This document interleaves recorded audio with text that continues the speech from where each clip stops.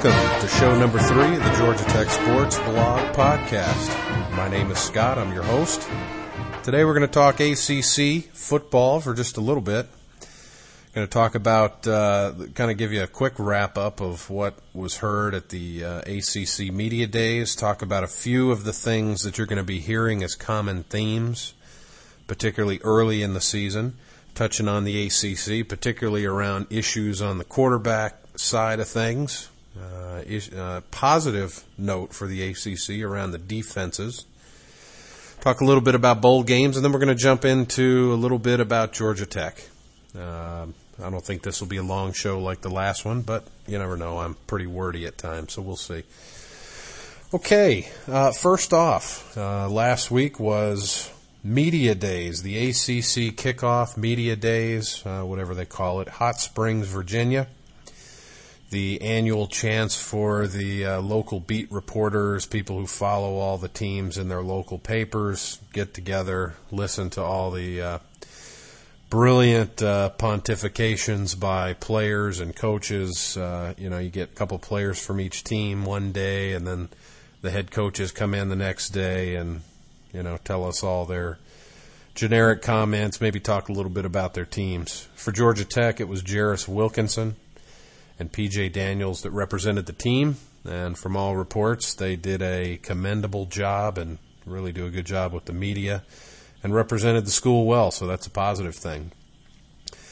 I think if you want to focus on a couple of issues in the ACC that you're going to be hearing a lot about, one good and one bad. There's no doubt that there are some serious quarterback questions in the ACC. When your top returning quarterbacks are Charlie Whitehurst and Reggie Ball, then the league has some serious questions. I don't mean a slam to those guys, because obviously Charlie Whitehurst a couple of years ago looked like he was well on his way to be the next star, the next Phillip Rivers kind of guy. But last year, the guy ended the year, he's the number one returning quarterback for the ACC. He ends the year with 17 interceptions, 7 touchdowns, completes 50.7% of his passes. Not exactly stellar numbers by any means, and their win-loss record, I think, was reflective of that. They got a new offensive coordinator. I think finally the good news for them is they're going to get out of that stinking shotgun, wait at the line, crazy offense that I never understood it, but but that's why I don't coach college football. But it certainly didn't show up well in the win-loss record. But I think he's going to be back under center, more in a traditional type set, and I'm sure he's looking to have some bigger numbers next year. Reggie Ball, well, we know about Reggie Ball, and I'll touch on him a little bit later. Florida State, they lost God. Well, they lost Wyatt Sexton, who thought he was God for a while there. Turns out that some tick in the woods has affected his health, and so he's out for the season. So now FSU, for the moment, has 2 redshirt freshman quarterbacks on scholarship, and that's it. So FSU has got some real questions. Now, there's no doubt that the guys they have are talents, but again, that's on paper and that's in high school, so there are going to be some serious question marks there. In Miami, Brock Berlin is gone, and so they're starting over with a new guy. In Maryland, Jordan Steffi and Joel Statham they sort of went back and forth, and there's another guy in the mix, and I think the Blue Ribbon College Yearbook kind of said it best about Maryland. The choice of quarterbacks there for their fans in many ways is kind of like the choice between, I think he said, Brussels sprouts and broccoli, something like that. So they have some serious questions at quarterback, and it's just so ironic from a guy who has such a reputation as an offensive genius. They just haven't gotten that big-time quarterback to carry through that playbook. So that still remains to be seen, although they did get a recruit recently of a pretty high-ranked quarterback. NC State, similar questions, but there's no doubt NC State fans have very high expectations for that team. Number 1 ranked defense in the country, and I'll touch on that in a little bit. And so that's going to keep you in games. So just some solid quarterback play, and that team ought to win more games.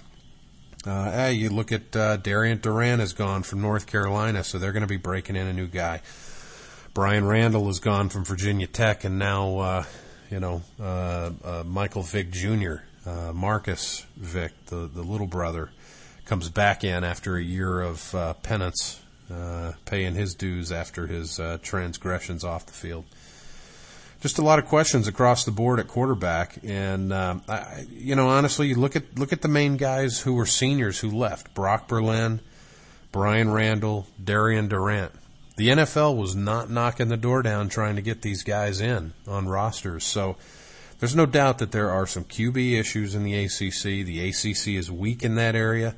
I can see it getting stronger. There's some young guys committing to the league that I think will pick things up there. But the other factor that is obviously contributing to that problem is the strength of the defense. And there's one thing that's no doubt is that the defensive units on these various ACC teams is just strong. I mean, Georgia Tech ranked in the top 20 in defense in the nation last year, but only fourth in the ACC. I mean, they had 8 teams in the top 30 overall defensively, and NC State actually led the nation in total defense. So as strong as Georgia Tech is, the league is full of strong defenses, and there are a lot of returning guys coming back. And if you don't think some of these linebackers and defensive ends are going to be salivating at the thought of setting it off against some of these new quarterbacks, you're crazy. So, will this year be the year that the quarterbacks take a step up in the ACC? I'm not so sure. I'm not so sure it's going to be this year. But give it a year or two, and maybe that'll be the case. But the defense is going to be a tough thing. Let's move on real quickly to bowls. Certainly some interesting developments on the bowl side. There were 2 new bowl games announced for the 2006, 2000 through 2009, I think it was, the Emerald City Bowl in San Francisco and the Music City Bowl in Nashville. And the interesting thing is, obviously, those bowls will not apply this year. So there are the BCS plus the 5 bowls this year, which is 6, just like last year, only now we add another team. So it's probably safe to say this is not the year that you want to finish 6-5. This is not the year that Chan Gailey wants to have just as consistent of a season as he's had. This is the year that you want to win at least one more game in the regular season than you had, because there is that chance that 6-win team won't get a bowl game. Now, having said that, that's going to be talked about a lot during the season, but then you know how things work. You get to the end of the year, the bowl-eligible teams, it's clear who is and who isn't.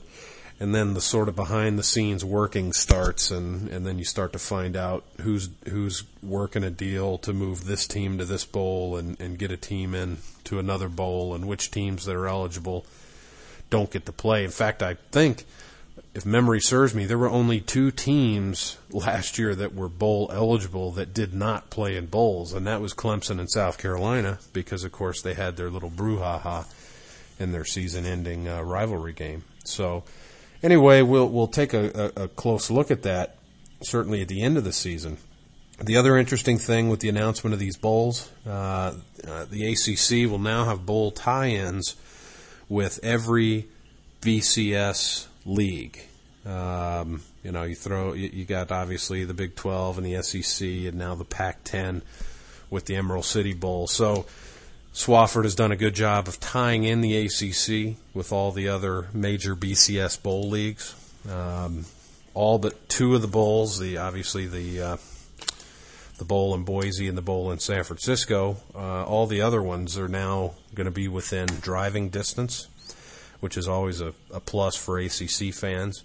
On the money side of it, you really can't say that John Swofford went wrong, because basically everything they did when they were negotiating and projecting what the expansion was going to mean for the ACC, the money has exceeded.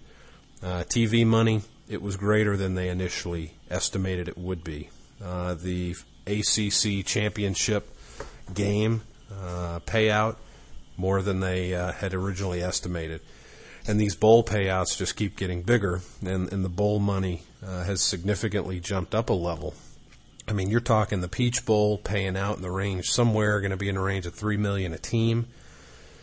Gator Bowl, around $2 million a team. Champ Sports Bowl recently upped. I mean, the Champ Sports Bowl was one of these bowls that people thought was on the verge of maybe bowing out with attendance in the mid-20,000s. It certainly met the minimum criteria for the NCAA, but it wasn't exactly blowing it away. And yet now the payout for the Champ Sports Bowl is going to be about $2 million per team. Music City Bowl, $1.5 million per team. The bowl in Charlotte, about $1 million per team. So you throw in, the BCS bid is another $16, $17, $18 million, and that's some significant chump change, no doubt about it. So Swofford has definitely brought the dough to the ACC, and teams like Miami that were perennial winners that had trouble making money for their sports program, even with sports like with the success they had in football and baseball, now they're going to be making the money that they should with the winning programs they've had. All right, last week I had a nice clip, West Durham, the Calvin Johnson catch, the game-winning touchdown. Let's pick on the poor Clemson people again. Clemson trailing 28-24 with 13 seconds left. Curry, Glover to the near side, Watkins to the far side. Campbell is bothered again with the leg. He sits this play out at least. Snap to Ghazi. George looks. Throws to the end zone. That is caught! Touchdown, Georgia Tech! Whoa! Whoa! Whoa! One-handed catch! Is hauled it in! Whoa! Oh, my goodness! Oh, my goodness! 7 seconds left on the clock, and Wesley, it doesn't get any bigger than this. All right, let's get into some Georgia Tech things real quick. I'm not going to take a lot of time, but I do want to hit some key points. There have been some quotes in recent stories from Chan Gailey, some discussions on some of the online discussion boards, giving fans slight hints that Reuben Houston might actually have a possibility to show up on campus in the fall and actually play. I guess from my perspective, I would say to Jacket fans, prudent advice would be to forget it. Don't get your hopes up on this one. Even if it's true that he's innocent of the charges, even if he beats the rap, the way the court system works, I don't see him getting back on the field that quickly. I mean, folks, we're talking about 40 or so days away to kickoff here. So I think the prudent thing to do would be Reuben Houston focuses on getting his life in order. If by some stroke of some miracle he is able to beat the rap, get off the charges, and get back on the field sometime in the middle of the season, hey, that's all the better for him. That's all the better for the team. But I think to actually speculate and hope that would happen, that's a tough thing to do.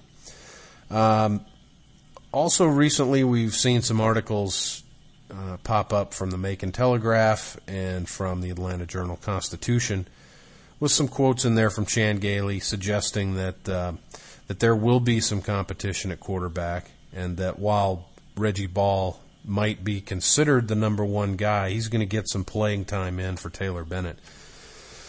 And in fact, there was a point in there where he said, no, this was not a ploy by me to try to motivate Reggie Ball. He either wants to be great or he doesn't. And I don't buy that from Coach. At the end of the day, it's been proven time and time again, when Reggie Ball feels pressure that his job is on the line, he seems to perform better. When he feels comfortable that he has assumed the role and that he is the man, whatever happens, it's when the mistakes start to creep in. And because of that, I would say that, it's not a bad thing what Coach has said, and that is, hey, we're going to get some playing time. We're going to get some experience to the number 2 guy. Reggie may be number 1, but there is legitimate pressure and legitimate backup, legitimate talent that can step in. Unproven, but certainly that aspect is there this year, and it wasn't there last year with not wanting to burn Bennett's red shirt last year. And let's face it, Bilbo was not a credible alternative to Reggie Ball, a guy you were trying to convert to a wide receiver. And then at least now he can focus on that full time. So I think it's a good thing. We'll just have to see how it plays out. Now, an interesting note, I was looking through some ACC, I don't know what you call it, media guide, looking at the upcoming season. Did you know that Reggie Ball is 4th all-time in the ACC for sophomores in passing yards, 4,143? Who's number 1 in terms of after their sophomore year? Phillip Rivers. Number 2, Charlie Whitehurst. Number 3, Chris Ricks. In fact, Joe Hamilton was 10th on that list with about 3,600 yards. And don't forget, Joe Hamilton had a red shirt year. So here, my thing with Reggie is that he just got to eliminate the mistakes, because when he does play within himself, he plays well, and he can be solid, and he can roam, and he can roll out. He's a good pocket thrower if he just gets the time. That's going to be the question mark. But at the end of the day, his numbers aren't bad when you compare him to a lot of other big-name quarterbacks after their sophomore year. The interceptions, not so good, but again, let's not forget, Charlie Whitehurst, 17 interceptions, 7 touchdowns last year. So we'll see what happens with Reggie. Offensive line, we've talked about it, and we're just going to have to wait to see what happens in spring practice. Number one issue from my perspective is experience. We do have some older guys there, but maybe they're not quite the skill guys that we would want. But having said that, we're just going to have to see how this plays out, how these guys step in and learn to communicate with each other on the line. It's going to be tough. Running back. One thing I think I've noticed is I think fans are kind of settling in with the assumption that P.J. Daniels obviously is going to be number 1. I think that's a safe bet. But I think all the hype around Tashard Choice has gotten fans thinking he's going to end up being the number 2 guy. I'm here to say I don't think you can count Rashawn Grant out of the picture here. I think he brings a different skill set, and I think that you cannot count him out of the mix, and I wouldn't hand over the number 2 spot to Choice just yet. So that'll be an interesting to watch in the fall as well. And defensive line, we're pretty good on the ends, and I think we're solid there. It's in the middle. It's at the tackle spots that I think we're going to have to take a close look at and see, particularly from a depth side of things. We got some decent guys in the 1 spots, but boy, we start getting some injuries and things could fall apart. So we'll just have to keep an eye on that as well. In a general statement, as I end this thing, I think I would have to say, number 1, the defense is going to keep us in games this year.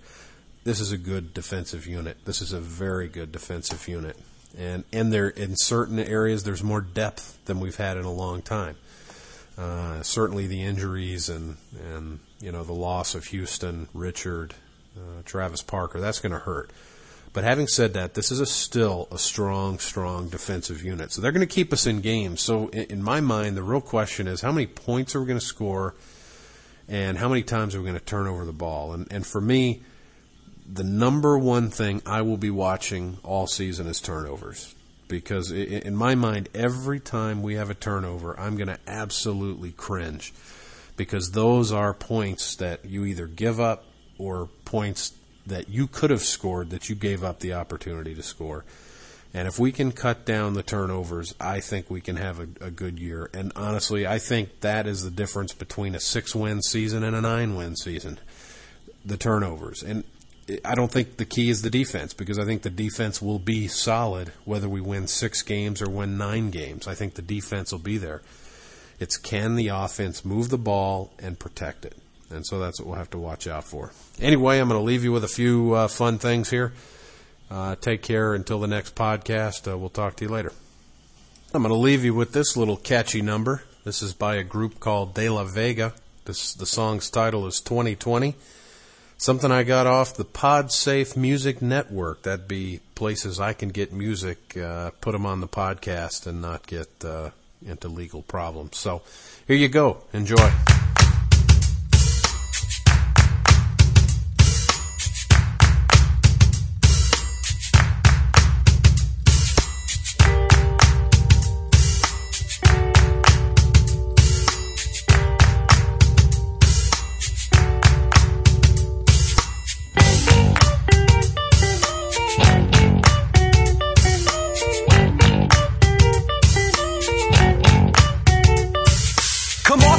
She's got more foresight than you. Saw you coming for miles, had a chance to think it through. She'll bury you, then offend you, then dissolve you and afflict you. Soon enough you walk behind a leash, she'll gag you when you argue. The target is your ego, central agent sense of self. Not to mention the penchant for bleeding, all of men have help. Well, that's not even the issue. You get more than enough to lose. It's your self-respect that's being starved, there's nothing you can do. I got 20/20 and I got my eye on you, kid. I think it's 20/20 that you're making numerous spins. You might make plenty money, but that don't mean much to me. Cause all we put you study very vigorously. Every since I was a lowercase Q, I dreamed of being on the mic like a priest upon a pew. Wasn't tall, but eventually I grew. Once I hit 5'9", there was nothing I couldn't do. Had a plethora of people telling me philosophies, theoretically claiming to be visionary. See, thankfully I'm an entity of individuality. Normality is relative to where you live. I got 20/20 and I got my eye on you, kid. I think it's funny that you're making numerous spins. You might make plenty money, but that don't mean much to me. Cause all we put you study very vigorously.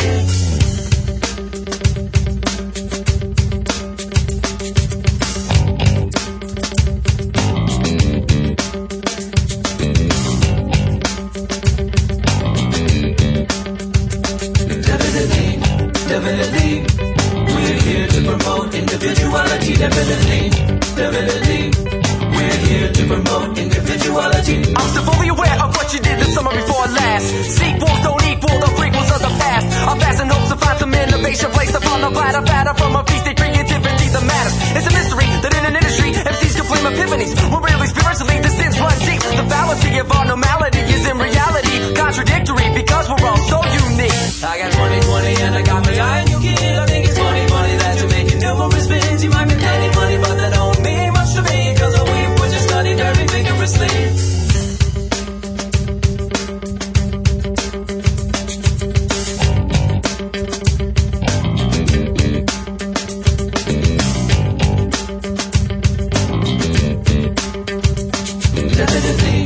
Definitely, we're here to promote individuality. Definitely, we're here to promote individuality. Definitely, we're here to promote individuality. Definitely, we're here to promote individuality.